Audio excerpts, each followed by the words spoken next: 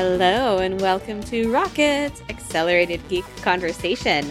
This episode is brought to you by Squarespace. I'm Simone de Rochefort, senior video producer at Polygon.com, and I am here today with Brianna Wu, Democratic candidate for Congress, and Christina Warren, senior cloud advocate at Microsoft, and later, a special guest. But we'll get there. How are we doing tonight? I'm losing my mind. Yeah? I'm losing my mind. Oh my gosh. This quarantine is killing me. I was going to say, we're all at several weeks in now. This is like last week. I still have Animal Crossing to pass the time. I'm doing better this week than I was last week. Last week I had a rough time, but I'm still like, my back hurts. Like my knees are cramping because I'm not getting enough exercise. Like God. Yeah, it sucks because to be sitting in my home and not walking at all. Exactly. And it's like, okay, I can go out and take walks, but you need to be, not in good ergonomic chairs. Exactly. And it's just, yeah. So it's, we're okay. I'm sure like all of you, it's listening at home. Like, this is rough. This is not normal, and we're all getting there. So. Mm-hmm. See, you didn't, but people made fun of me for getting that Peloton. And you were right, Brie. Oh my God. I was a visionary. That thing, I'm going to leave this thing with the best shape of my life because I got nothing else to do but Peloton. No, they're having a moment, and they were having issues. Like they were not in a great place. They're having a moment right now. It's funny because I've gone back and forth about whether I want to get one or not. My big issue is like, do I have the space for it? And that I still don't know. But if I can find a way to make the space, I might do one of their payment plan things and get one because, you can't get one right now. People are trying. It's impossible. Just like the Nintendo Switch. Yeah. Well, you can get one, but you won't get it for like 3 weeks. My mom, my old boss, Prashant, he just bought one the other day, and Prashant holds the Guinness Book of World Record for like most SoulCycle classes attended or something. Oh my God. And got married at SoulCycle. And what? Yeah. Okay. Well, a whole show on him next week. He would love to be on. He's amazing, but he's kind of put off the whole like home cycling thing because he loves his classes, and he's like, I'm probably not going to wind up going back after he gets his Peloton. Once SoulCycle reopens and whatnot, it's going to be interesting to see what happens. Can I just say they've improved it so much? So I bought my Peloton and I used it for a few months, and then I just preferred going to the gym. And I booted it back up and restarted the classes. It is a drastically better. It's a much better product today than it was. The thing that I like is you used to have to like listen to the instructor about what your cadence and your resistance needed to be super carefully. Now it just displays it on the screen. And you get all these strength training workouts. And even if you haven't spent $5,000 on a Peloton tread, they have professional running classes that will teach you the form and endurance and HIIT training, all that stuff to become a better runner. So it's literally, for $40 a month, you're not just getting Peloton bike classes, you're getting yoga classes, strength training classes. It's really comprehensive now. Well, we're going to go over some tech. No, it's okay. I was in the middle of a drink of water, and then I realized that you were done with your thought and that it was time for me to get in there. But I wasn't done swallowing my water. Just a little peek behind the scenes for you listeners out there. We're professional. I saw a few tweets being like, man, we were all making fun of the Peloton lady in the commercial. We're eating our words now. But we have a couple great topics today. We are talking about Zoom, the app that everyone is now using. And of course, we are returning briefly to Animal Crossing for a alternative take on Scamtown. And finally, we are wrapping up the show with maybe the real Scamtown. Yeah. A very exciting interview with Carney Nasser, who was deeply involved in the case against Joe Exotic from the Netflix show Tiger King. Well, he's from his life, but you might know him from the recent Netflix show Tiger King. But we'll get to that at the end. He could be a CG character. We don't know. He might be a cartoon. We're not sure. Tests have not been conducted. All right, folks, let's talk about Zoom. So as you may have noticed, everyone is using Zoom right now to keep up with work, keep up with friends, and keep up with family. But not for the first time, some of Zoom's security flaws are in the spotlight.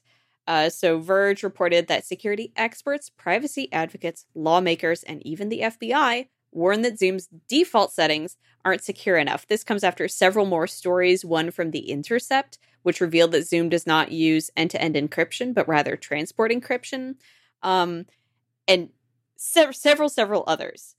Last summer, around July, I believe, a major flaw was reported in Zoom that hackers could hijack webcams via Zoom. But now more issues keep coming up, such as Zoom IDs previously being extremely easy to brute force, which led to a practice called Zoom bombing, where bad actors would just basically bust into a meeting or sneak into a meeting at the beginning when like everyone's filing in, if it's like a large meeting, and then disrupt the meeting by screen sharing pornography or shock videos, or even in this horrible Business Insider story, infiltrating Alcoholics Anonymous meetings and being total jerks. It's horrible. Oh, there was also one where somebody like interrupted like a teacher reading books to kids and started screaming racial slurs. Oh my God. At the children who were people of color. Yeah, it's awful. That's awful. Yeah. And just last week, Zoom pushed an update to get rid of code that sent device data to Facebook, my favorite company. There's honestly so much to dig into here, but I think to me the story is really important because it is a reminder that even as we are all being reminded in this moment of social isolation that we are so dependent on technology, and actually it might even be more life-changing and important, like in a deeply meaningful way than I kind of that I was conscious of before I went into social isolation. Despite that, we can and should continue to be vigilant about security of the technology that we're using and about being exploited by technology. Yeah. And you know what? So we talked in depth about the last Zoom thing that happened over the summer. I went on a kind of a tirade because I'd been a big Zoom fan. And I'll be honest, unless someone else has been using it, I haven't used it since then. I'm one of those kind of one and done people, if I'm being totally candid. Mm-hmm. And I won't give them my money. That said, what's frustrating about all of these issues is that from a user experience point of view and from like a pure product standpoint, when it comes to any of the video conferencing services, Zoom is hands down the best. Like it has some of the best support for multiple people and concurrent video streams. It has, great features where you can see lots of people at once. The video quality is good. It's easy to get started. They have apps for every platform. Like it's really, really good, which makes some of the different things that they're doing so frustrating and makes me kind of question like some of the moves you can kind of, I think chalk up to being a growing company that is becoming successful, and you make messy engineering decisions and problems happen. And even really big companies have their own problems too. It's not like they're exempt from that. And then some things I think when we see the same sorts of stuff time and time again, it to me anyway, certainly seems to indicate that this is a company and a product that doesn't put user privacy and doesn't put, those types of things at the forefront. Like that's not their main concern. And it's ease of use over security. Right. And to be clear too, Zoom is in an interesting place in that some people have described it as an enterprise product, but I don't think that's really fair. I think it is more than likely, yes, I would say designed for businesses, but it's also designed for regular people.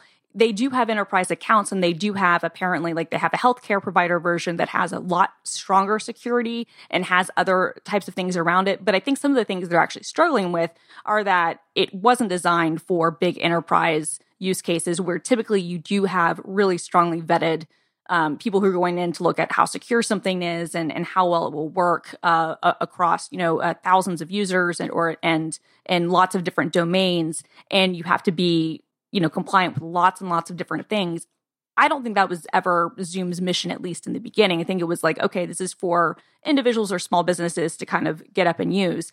And what we were seeing happen is two things. One, it getting adopted into the enterprise like crazy. And two, regular people and people who haven't used these types of services before getting on it because it is so easy to set up. Like my mom's Bible study is going to be using it next week. That's adorable. But here's what's amazing, because as listeners, frequent listeners will know, my mom is awesome. She has been reading this, including she sent me the latest Verge story today. And she's like, I don't even know if I want to use Zoom because I keep reading about these privacy things. What do I need to do to make it secure? So I wrote her a whole tutorial about how she can just use it in her web browser without having to download the app, and just, said, just don't sign up for an account. You don't need to bother with that. Just use it in your web browser and you'll be good. But I'm so proud that she was asking that question and was thinking about that, Right. I mean, to a certain extent, Zoom's success is because it's the dead simplest to use. And it's the dead simplest to use because they make all these shady decisions when it comes to privacy. For instance, I stopped using Zoom last year professionally when that scandal came out about basically after you installed it on your Mac, they could activate your webcam without your permission because they installed it in a really shady way. Even if you went and uninstalled the app, that particular portion of it was still residing on your Mac because of the way they chose to circumvent Apple's safe procedures for installing things, which is, by the way, the same way malware gets spread. That was the point I said, I can't ethically use this product. And then, Christina, was so maddening is I've done probably 30 video conferences on Zoom since this started because every single endorsement group, every single donors are wanting to use Zoom, and you're forced into using it here.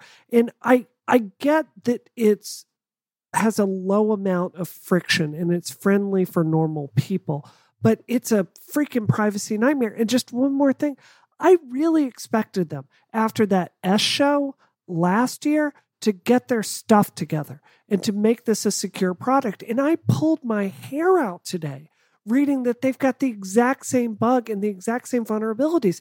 They are claiming it's end-to-end encryption. And then journalists are looking into this and finding out it's just TLS. And they're flat out lying about that. Can you explain to me the difference between transport encryption and end-to-end? So I can tell you how it matters to you. So generally speaking, if it's end-to-end encrypted, the government can't get that key. They can't look at it. There can't be a man in the middle. Well, it's harder to have a man in the middle attack. But the bottom line is it's me talking to you, and there's no way for a third party like Zoom to get the keys and put it out there. It's just a much more secure way to roll, which is why that's how iMessage works. Right. So if you have TLS, don't get me wrong, it's secure for a lot of things, but it's just for a company like Zoom having control over that or being able theoretically to do some shady things, they've shown they'll do shady things. So you want end-to-end encryption. I mean, you do. Yeah. Well, okay. I'm the only thing I'll push back on is that where I fault them here is that they are not being clear, like they are advertising end-to-end encryption when it's not. So what they're advertising is not what they have. That said, most of these services, particularly if you're using them in any sort of school or enterprise or other sort of thing, are not going to be end-to-end encrypted on like a level like something like Signal would be, for instance. In fact, I think you could even argue that in a lot of cases you don't want that. Like, it's great when you can have it, but it's not always ideal just because of the complexities that adds in. If you ever forget a password, if you want to have, if you want to use on more than one device, which is a massive problem that Signal has, for instance, some other things like, it can add a lot more complications. So where I really criticize them is not for not being end-to-end encrypted, because I think that's actually okay.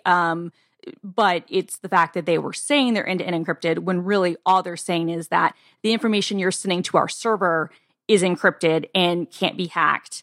But that doesn't mean that they don't have access to things. I think installing it on your Mac in a shady way, in literally the exact same way malware is injected into your Mac. Like, if you read the article, I know. We talked about this last year. I mean, we don't need to rehash that for the audience, but I don't disagree with any of that. The reality is, though, a lot of people are still going to use this. And in some cases, you don't have a choice. I mean, if you're a school, if you're my mom's Bible study, if you have friends, you have other things, people are using this. And so what's been disappointing to me, they have been responding, but it's kind of coming at like a scramble standpoint. More and more things are happening. And on the one hand, I've seen some arguments that are like, oh, people are being a little bit unfair to them. that's not necessarily wrong. I think that they're maybe getting outsized attention. I don't know if this same level of people are looking at this the same if they're looking at WebEx, or even if they're looking at Microsoft Teams, which, disclosure, I work at Microsoft. That's what I use. That's our product, which is kind of, which competes with Slack, but also has a web video component to it. I don't see the same sort of deep dive into those other services. I hope that there will be, but I think part of the reason that Zoom is getting the outsized attention is because it's been so successful, with everybody.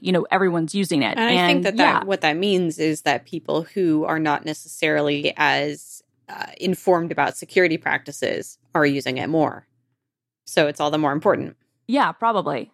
Yeah, no, I think that's dead on. It's that ubiquity, though. It doesn't give it a pass. And I mean, I've talked to so many people working in schools and distance learning things right now. Like, it's everything. It's university classes. It's special ed classes. It is, it's really how we're all living our life right now. So what I want to see is, I do think it's fair to put pressure on Zoom so they will step up their ethical approach to how they market themselves and how they install these things on your computer and what the footprint is after the fact.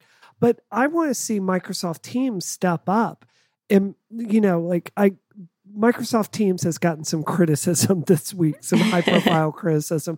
I would like to see it step up with a product that is, I would love to see a marketing push and put something with Microsoft-style security behind it in a way that normal people could use. Or Google Hangouts. I just want to see someone else in this space, because I think it's a tremendously dangerous default choice, if that makes sense. Mm-hmm. No, I totally agree. I mean, Microsoft did announce that there will be a consumer free version of Teams launching later this year. Oh, I missed that. And so that's really good. Skype is still going to be a thing. It's still going to be used, but there will be like a consumer version of Teams, which a personal version, which I think is a really good thing, because I think there is now proof with all of this, the way that our world has changed, that we need these sorts of solutions. And so, yeah, I agree. I think this is an opportunity for other people to step up. And certainly, I know that we've internally been,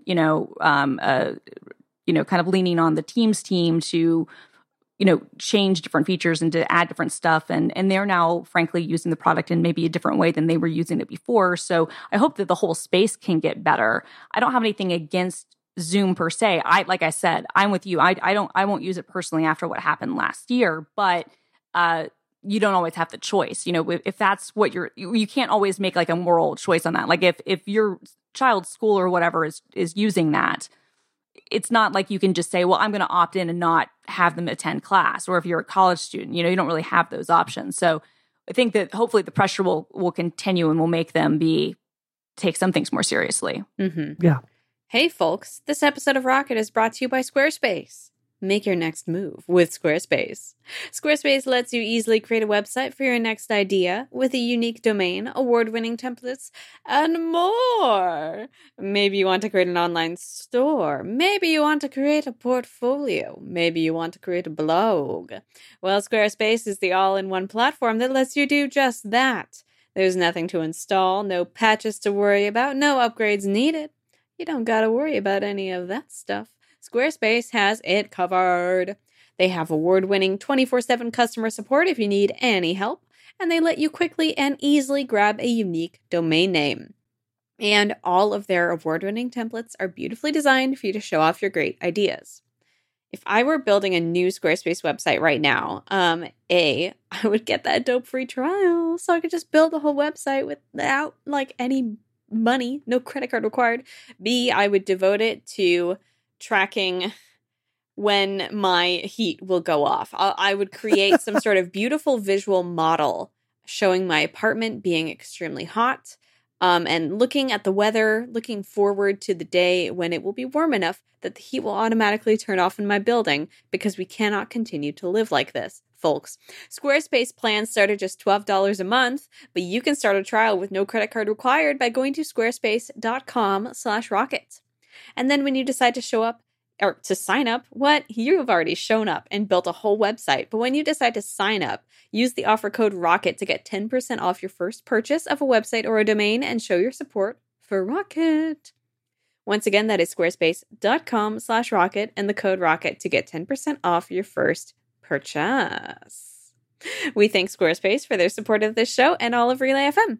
Squarespace, make your next move, make your next website. Thank you, You've got Squarespace. time. Yeah. You've got time. You've got so much time on your hands. You can mess with all their cool fonts. I would literally just spend so much time just like changing the body text font and being like, I like that. Changing it again. Oh, well, that's a good one.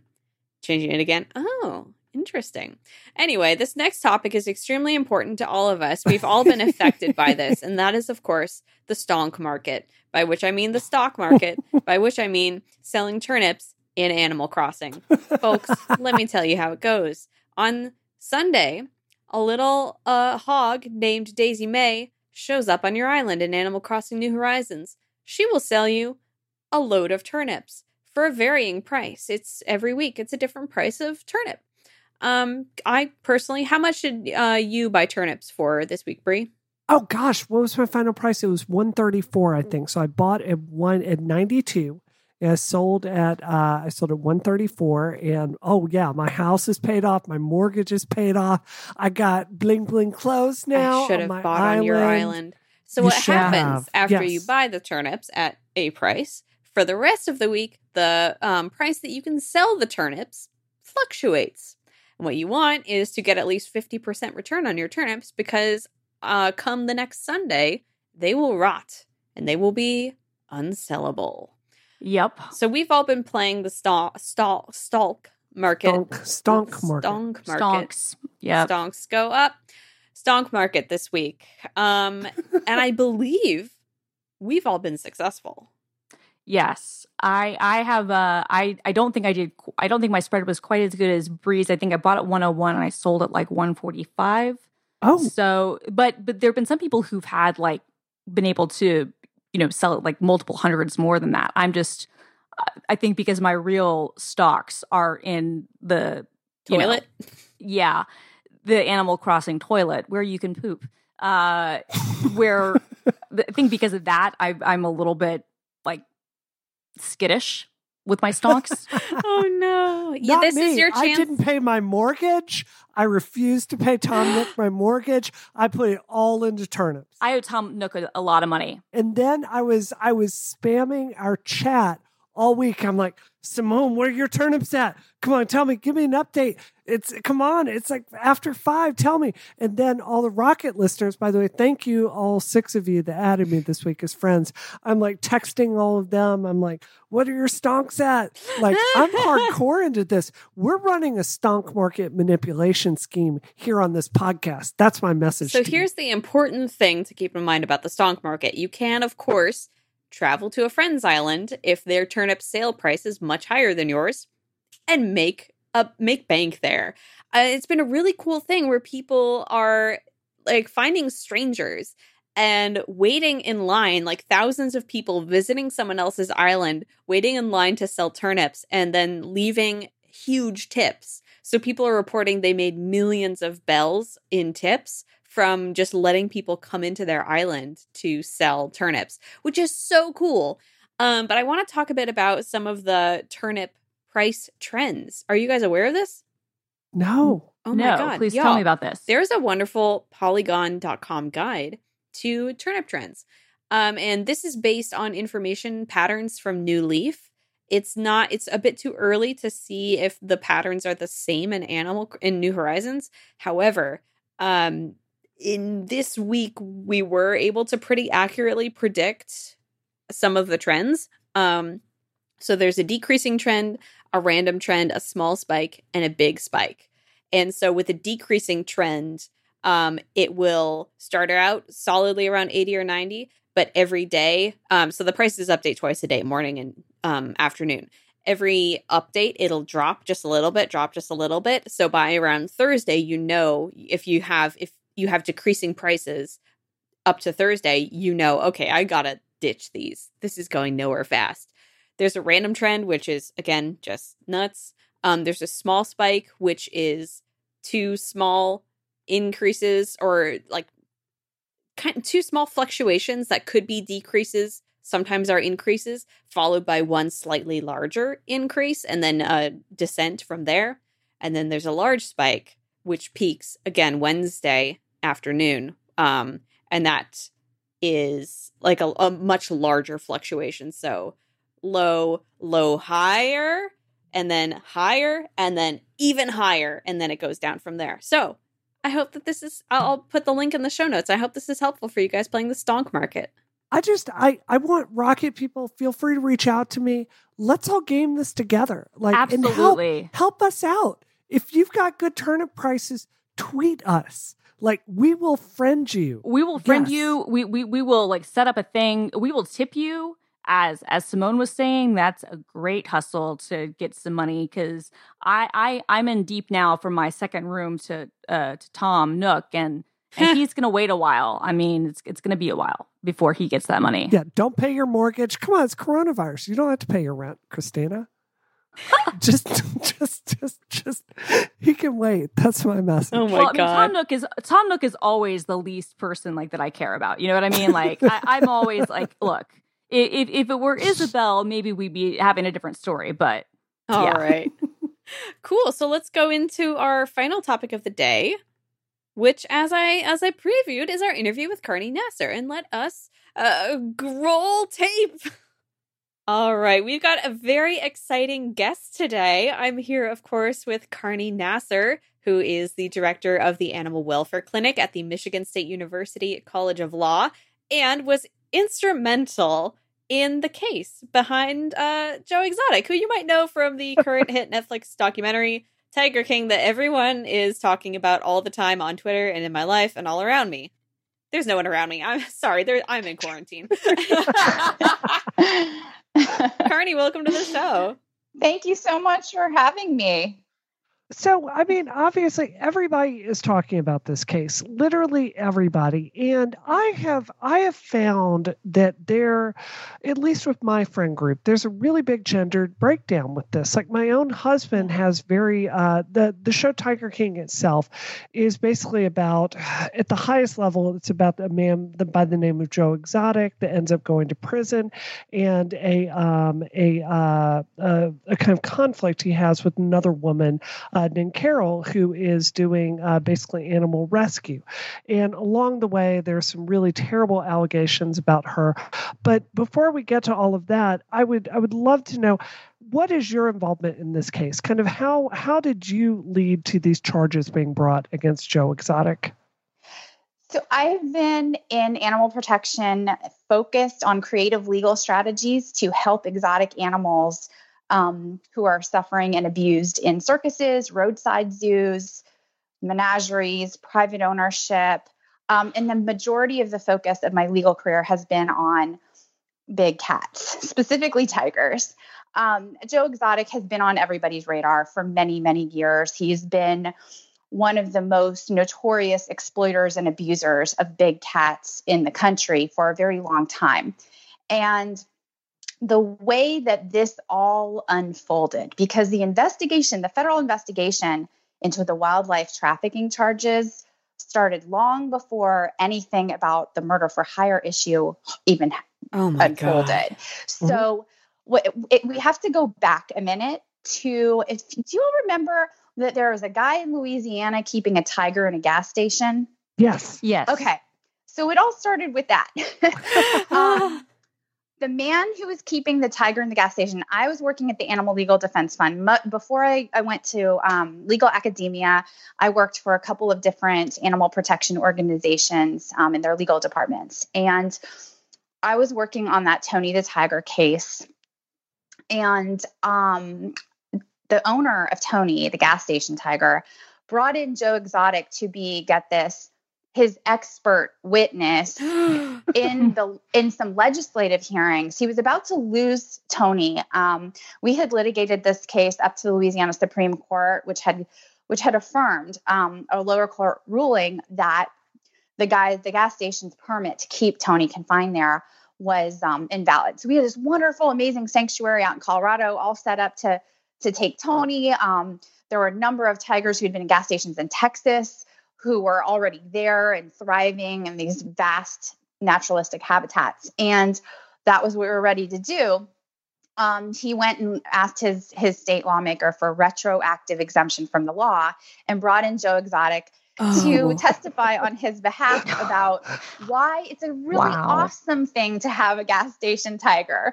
And can we just take a minute? I can't skate past this and think of like, how bad must your life be going that you're going, oh, I need a character witness for my day in court. I need Joe Exotic as my character witness. He's the guy who's going to convince the jury that this is actually like a sane idea. Or like a legislative body. I went into the committee chambers in my, I was 9 months pregnant at the time, but I was still dressed professionally. And I went in and there's Joe, and he didn't like that we were there. And of course he produced some awesome YouTube videos where he was like filleting a pickle and mocking some of my colleagues with that. Oh my God, no. And just, it was typical Joe, so, but getting back to the issue of how this all unfolded, the wildlife trafficking case, after that,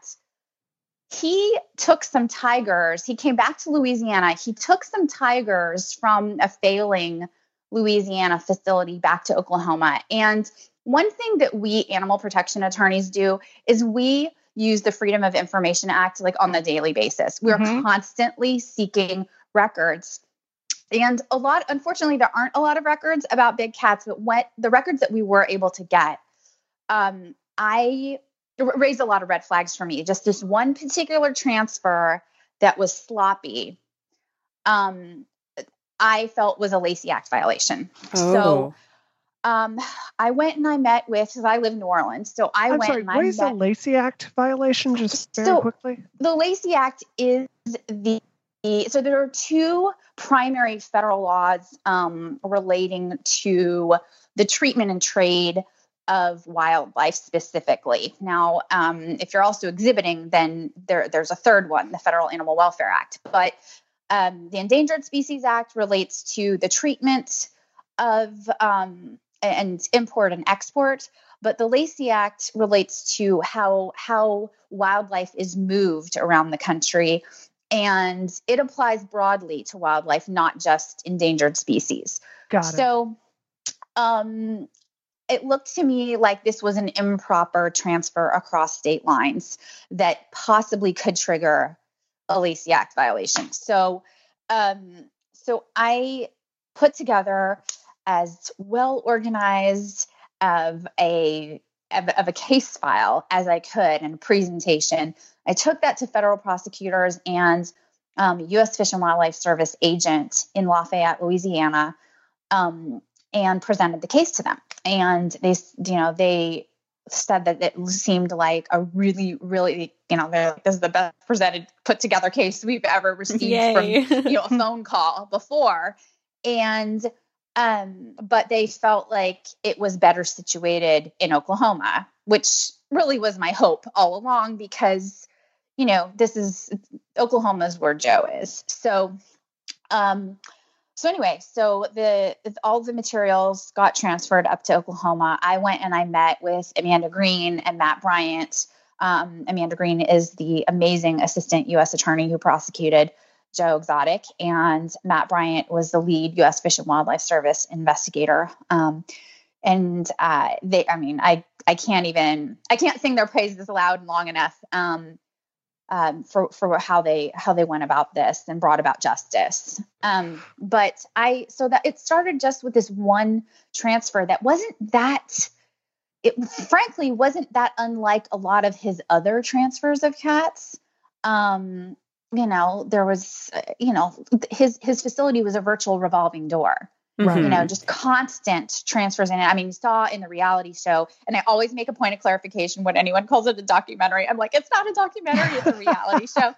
Is this a good time to ask you how you feel about the show's portrayal of this case and this story, I guess? My understanding is that this individual who made the reality show, who I'd never heard of, which is bizarre, because when people are producing anything about big cats, then usually the leading experts in the field are contacted. Catch Wind. Mm-hmm. None of us knew who he was until until Tiger King came about. But, my understanding is that he told people he was going to make the blackfish for tigers. And what he decided to do, and for the audience, and just for the audience, Blackfish was a documentary that basically unearthed what was happening about with SeaWorld. And the focus was on the treatment of orcas in captivity who are used for entertainment. And the tigers are totally lost in Tiger King. They're not the focus. The decades of abuse, of like systematic abuse of tiger cubs and other animals who are just used as objects of entertainment at Joe's facility and at the roadside zoos that use cats for petting across the United States and bottle feeding and all that stuff, to swim with tigers and all these ridiculous experiences that people will pay up to thousands of dollars for. That wasn't focused on at all. The fact that cruelty is the rule, not the exception. And there's voluminous evidence of Joe's chronic abuse. There's voluminous evidence of his chronic failure to meet the most minimum low bar standards of care under the Federal Animal Welfare Act. Right. 23 tiger cubs died in his care in a rapid succession. And the U.S. Department of Agriculture, which has been criticized by its own internal auditors for failing to enforce the Federal Animal Welfare Act, had not one, not two, not three, but 4 open investigations into Joe. Wow. So none of that came out. Right. And, well, I mean, and I've watched the entire series front to back, and I want to admit, I other than knowing you and knowing, your area of law that you work in, I'd never thought much about this issue. And I absolutely agree with your assessment. If you were looking for something that raises the public's awareness about like the abuse of tiger cubs and the cost here, this was not the show. It was portrayed to be as Jerry Springer like as possible. Something I wanted to ask you about was, what I find so frustrating about watching Twitter explode talking about Tiger King is the amount of focus that is on Carol Baskins. So if viewers haven't seen the show, it's kind of set up where Carol Baskins is Joe's Darth Vader almost. She's the nemesis. And they dedicate most of episode 3 to some really salacious, and if you dig into it, rather baseless. Stuff. Yeah. I'm sorry, I don't mean to interrupt, but really baseless rumors that if you dig into it, the evidence is just not there. They selectively leave out things like some of the people they're quoting, saying she's responsible for the disappearance of her husband, were indicted of embezzlement for, tens of thousands of dollars. I mean, it's almost like documentary malpractice. It was so misleading. So I'm curious, that's my opinion, by the way, but I'm curious how you feel about that. My opinion is that a documentary serves the arts and education, and this did neither, not even close. I mean, this was a soap opera reality show dumpster fire that added nothing substantive of value to the conversation about the fact that America has a tiger crisis, and the loopholes in our federal laws regulating the movement of these critically endangered animals have been found to be so significant, the loopholes in our laws, that the leading organization on trafficking and monitoring wildlife trafficking globally, it's actually called Traffic, found that we have a, quote, perfect storm in the United States that may increase the likelihood that parts on the black market, that exotic animal and tiger parts on the black market will end up having originated right here in roadside zoos and backyard breeders.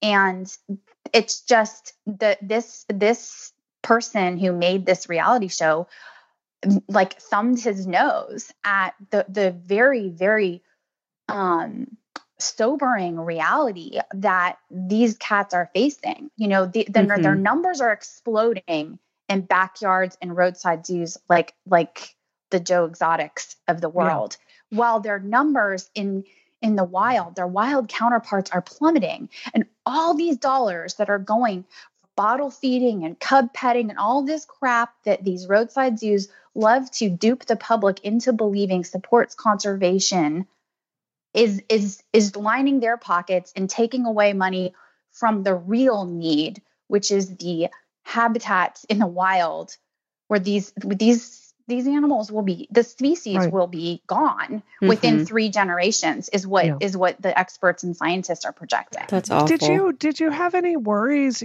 So much of the show, if you haven't seen it, spoiler, Joe eventually goes to jail for basically a murder plot to kill Carol Wildlife Baskins. Trafficking. And Endangered Species Act. He killed 5 tigers and then murder for hire. That's correct. Were you worried at all? Because this was a man that he got very clearly fixated on this woman in a really freakish way and would film videos of him out there, like putting her likeness up and then blowing it up with various explosives and shooting it. Were you afraid that because this is your area of law, were you afraid you were going to end up in these people's sights at some point? We all are. We've all been there. Maybe not to the same extent that Carol has been. I don't know anybody on the front lines of big cat advocacy or endangered species protection who hasn't been threatened, who hasn't been, physically intimidated. There's a community that local lawmakers have told me, please don't come back for your own physical safety, because of one particular big cat owner who has made threats. And so, some of us have been sued for a variety of different things just to try to squash us from speaking out on behalf of the cats. So we've all been there. We can all sympathize and empathize with what Carol experienced, though her experience is on the very extreme end of the spectrum. Yeah. Mm-hmm. Kind of going back, is keeping tigers in gas stations like a normal thing?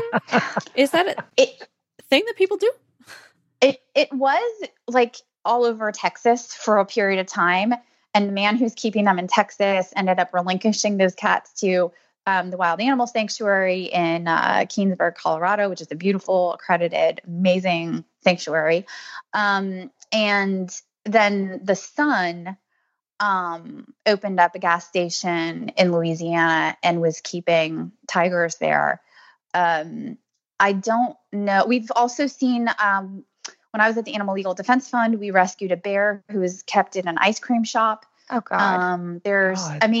These sort of animals, much like the, live animal mascots that some universities have, it's, they're tourist attractions. They're interesting sideshows for people to have. So, how are these animals imported? I mean, I can understand how people can smuggle drugs, I guess, but is it a similar thing with endangered species, with wildlife like this, where it's cartels that are kind of bringing them in and are paying people off to not have it, on anybody's, records? I mean, I'm just, how are people getting them into the country to begin with so that they can breed them and do all these other terrible things? Well, they're all captive bred at this point, so there's not any import happening actually of tigers. Okay. There are zoos now that are paying to import wild captured elephants to to help inject the population with some new genes and stuff. But in terms of importing tigers, that's not happening. And the permits that are required so tigers are listed at the highest level of protection, both under our Federal Endangered Species Act and also by the CITES Treaty. That's the Convention on the International Trade in Endangered Species. It's the multilateral wildlife treaty that underpins our Endangered Species Act. And tigers have the highest level of protection. We haven't seen any more import of tigers. They're so critically endangered that none of these actors would be able to ever. First, they don't have the resources, and second, they can't meet the legal requirements to obtain one of those permits. Oh my gosh. Well, I cannot thank you enough for for helping be part of why this man is in prison today. I think he's a true supervillain from my reading of this documentary. Just terrible, and I've been really shocked by the misogyny I've seen in kind of the outcome of this. Every celebrity really, response is like, to your point, Carney, saying that Carol Baskin is guilty of murdering her husband. Like, Cardi B wants to start a fund to get Joe Exotic out of jail. I think OJ freaking Simpson published a video today about it, which is like a nightmarish confluence of events. Right. Oh my gosh. Yeah. I think if there's any evidence a society doesn't like women, it's like that this show gets made. And most of it's about how Joe Exotic is a monster. And most of the backlash seems to be at Carol, which is just, it's unconscionable to me. It's unconscionable. I'm not defending any part of this, but he's a character and he's entertaining to watch. What he's doing is terrible and what he's perpetuating is awful. But there is something that I'm not going to disagree with. I'm not going to argue against the fact that it's compelling. There's something that sucks you in. And that's, I think that's probably part of why people are misguidedly defending him and going after that. And I think it's also why, as Carney, you refer to it as a reality show, which is probably more apt than a docuseries. It's certainly not kind of a traditional documentary. Why it didn't focus more on the tiger problem and the treatment of the big cats, because the characters in this are frankly more compelling from like a pure entertainment point of view. Like it's a more captivating narrative than telling maybe what arguably is the more important story. So, I don't disagree with your classification of this as not being a documentary, but I do also from a programming standpoint, I can understand why the impetus for someone who didn't care as much would be like, oh, these people are really interesting and this is really fascinating, even if what it's actually kind of the undercurrent is a lot more depressing and has a lot more deep implications. Definitely. Yeah. And I mean, it's also an indicator to me that it was made by somebody who doesn't really know or care about the issues impacting the cats at all. Because for those of us who've lived in this world and done this work, Joe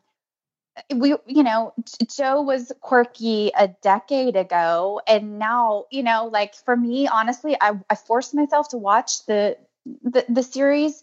And I fell asleep in the middle of the second episode because it was so painfully boring for me. Oh no. Because it's just been, I've been dealing with Joe, all these issues that were raised. This is nothing new to anybody who actually know, like there's no wow factor for any of us. I can see how there is for for viewers and for a filmmaker who doesn't have any objective to educate or make the world a better place, who's just looking for like a quick money grab maybe, or just to get just get as many people watching like a train wreck as possible. Yeah. That's why I can't watch Silicon Valley, because it's not a comedy to me. It's real. It's our career, right? Yeah. Like that's every single day. Well, thanks for coming on. We appreciate it. One more thing before you go.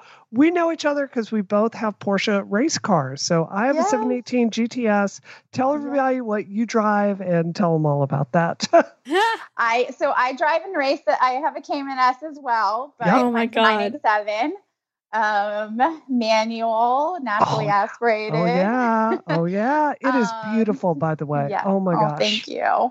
I love it. I'm now a Fab Speed brand ambassador. Oh wow, really? Yeah. So I love them because they're so philanthropically minded. Like it's really interesting. I love the people I've connected with in my Porsche community and my racing community, because it's just they recycle everything. They've opened up their manufacturing and engineering capacity to make parts for ventilators and stuff right now. And so, I've been really excited to to be part of their family now too. So everybody complains about the sound of the 718 GTS. I think it sounds good, but there's a Fab Speed exhaust I've had my eye on for quite a while. So maybe you can get me a discount. Maybe we'll talk about that. We'll talk. No collusion on the air. Kearney, where can people find you online if you want to be found? Online, you can find me on Twitter, just at Kearney Ann. I'm on LinkedIn. I'm on Facebook. On Instagram. I'm even on TikTok. And then you can also reach me. I've got a profile on the MSU Law website, so you can find me through that. It's got my contact information. Awesome. Thank you so much for coming on. I really appreciate it. Thank you all. This was really fun. Wow, what a great interview that we did live in this moment that just happened. That was great. Wow. That was really interesting. I had no idea she was a car person too. Yeah. That's like the icing on the cake. Surprised. I met her in the Porsche groups, and it was like, oh, we should be friends. And then it's like, oh my God, you're important. Right. Well, she has some famous lawsuits she's been a part of as well. Like, she's really badass. She's awesome. Mm-hmm. Well, hey, Bree, what are you doing this week? What am I doing? Thank you, everyone. We had a smashing, successful end of quarter yesterday. I'm not going to tell you how much money we raised, but it was a lot of money yesterday. So thank you for all the Rocket listeners that stepped up and helped us out. This is a scary time to be running for office with coronavirus. So honestly, I took today off to recharge because you can only do so many hundreds of hours of call time. Other than that, we're producing some videos this month. Y'all, our next big emergency is there's a signature deadline as of May 1st that you have to have 2,000 signatures to get on the ballot. On Super Tuesday, we went out and got 1,200 signatures, and we're thinking, oh, this is going to be a piece of cake. And then coronavirus hit. So me and half of the other campaigns in Massachusetts are deeply unsure how we're going to get on the ballot. So we're kind of having a crisis about that, thinking about that. This is where the Secretary of State and the State House need to lead on that. So this week I will be developing an ulcer over that problem, basically. Okay. Yeah. Has there been any movement from them? Have they said anything that they're going to be taking anything under consideration? No, they're just They're just ignoring all this. We're not even having the Massachusetts, but it's not me. This is people running for town hall, for state house. This is town government. Like, this is a lot of people that need ballot access. And I would bet almost anything it's like some people currently serving in positions. So we're going to put out video this week. It's going to be cute. And frankly, I may get to the point where I'm mailing people pens and sheets and return envelopes and asking them to send it back. So not a bad idea. Ridiculous. Well, it is because, then it's like, how did those people know we don't have coronavirus? I mean, what I can do is like let it sit in a box for 5 days after it gets here, so it's safe. But it's just freaking extend the deadline, or lower the number of signatures. Like, do something, right? Christina, what are you doing this week? Working, trying to figure out various things within OBS and macOS, which is super fun. Because we're doing a lot of our video production remote now. And so I've had to order a bunch of equipment and play around with things. And in all honesty, the easiest solution might just be to use Windows. But I'm trying to use an external camera as a webcam. And that's easier said than done because the way that NDI and things work on Mac and OBS are interesting. Anyway, so I'm in the middle of that, working as much as I can, trying to catch up on my Netflix queue, playing stonks. Have you found a lighting kit that works really well for that at home that's lower footprint? Because we're thinking about investing in a second one. I've been looking at the Elgato. I think they're like their stage lights or whatever they're called. That I've been looking at getting. I don't have anything right now that's super low footprint, but I've been looking at the Elgato stuff. I think that's probably what I'm going to wind up going with. Yeah. My lighting kit's a 3 lighting set, and it's good, but it takes up a ton of floor space. Like, it's big, heavy, professional lights, and I want something a little bit, less difficult. That doesn't take 30 minutes every time I want to move to a different room. Totally. What am I doing this week? Pretty much the same. Trying to work out. I'm trying to make time to work out and researching and writing videos while trying not to get distracted by the fact that I'm just in my home. It's good to be back home though. I'm no longer in quarantine B&B. I've got my regular mic back. I'm in my bed. I've got my clicker. So it's all very exciting for me. Christina, where can we find you online? You can find me at film_girls on the Twitter and the Instagram. And Brianna, what about you? You can find me on Brianna Wu on Twitter and developer Brianna Wu on Facebook. If you want to support my congressional campaign, you can do that by going to supportbrianna.com. Sick. You can find me on Twitter and everywhere at DoomQuasar. Everywhere. And you can, I'm everywhere, y'all. I'm everywhere. If you want to support this show, please do leave us a review or a star rating on Apple Podcasts. I know recently, obviously, because of the virus situation, everyone has been affected by that, and some people way, way, way worse than others. So this is kind of a minor thing, but obviously podcast advertising has been less of a thing that companies are interested in investing in. So any review just helps raise our profile and helps new people find the show, which helps makes us more attractive, which helps us live. So thank you so much to everyone who has done that. If you haven't done it, hey, now's a great time. I know you're inside. And if you aren't inside, stay safe. Thanks everyone for listening. This episode of Rocket is terminated. Terminated. Terminated.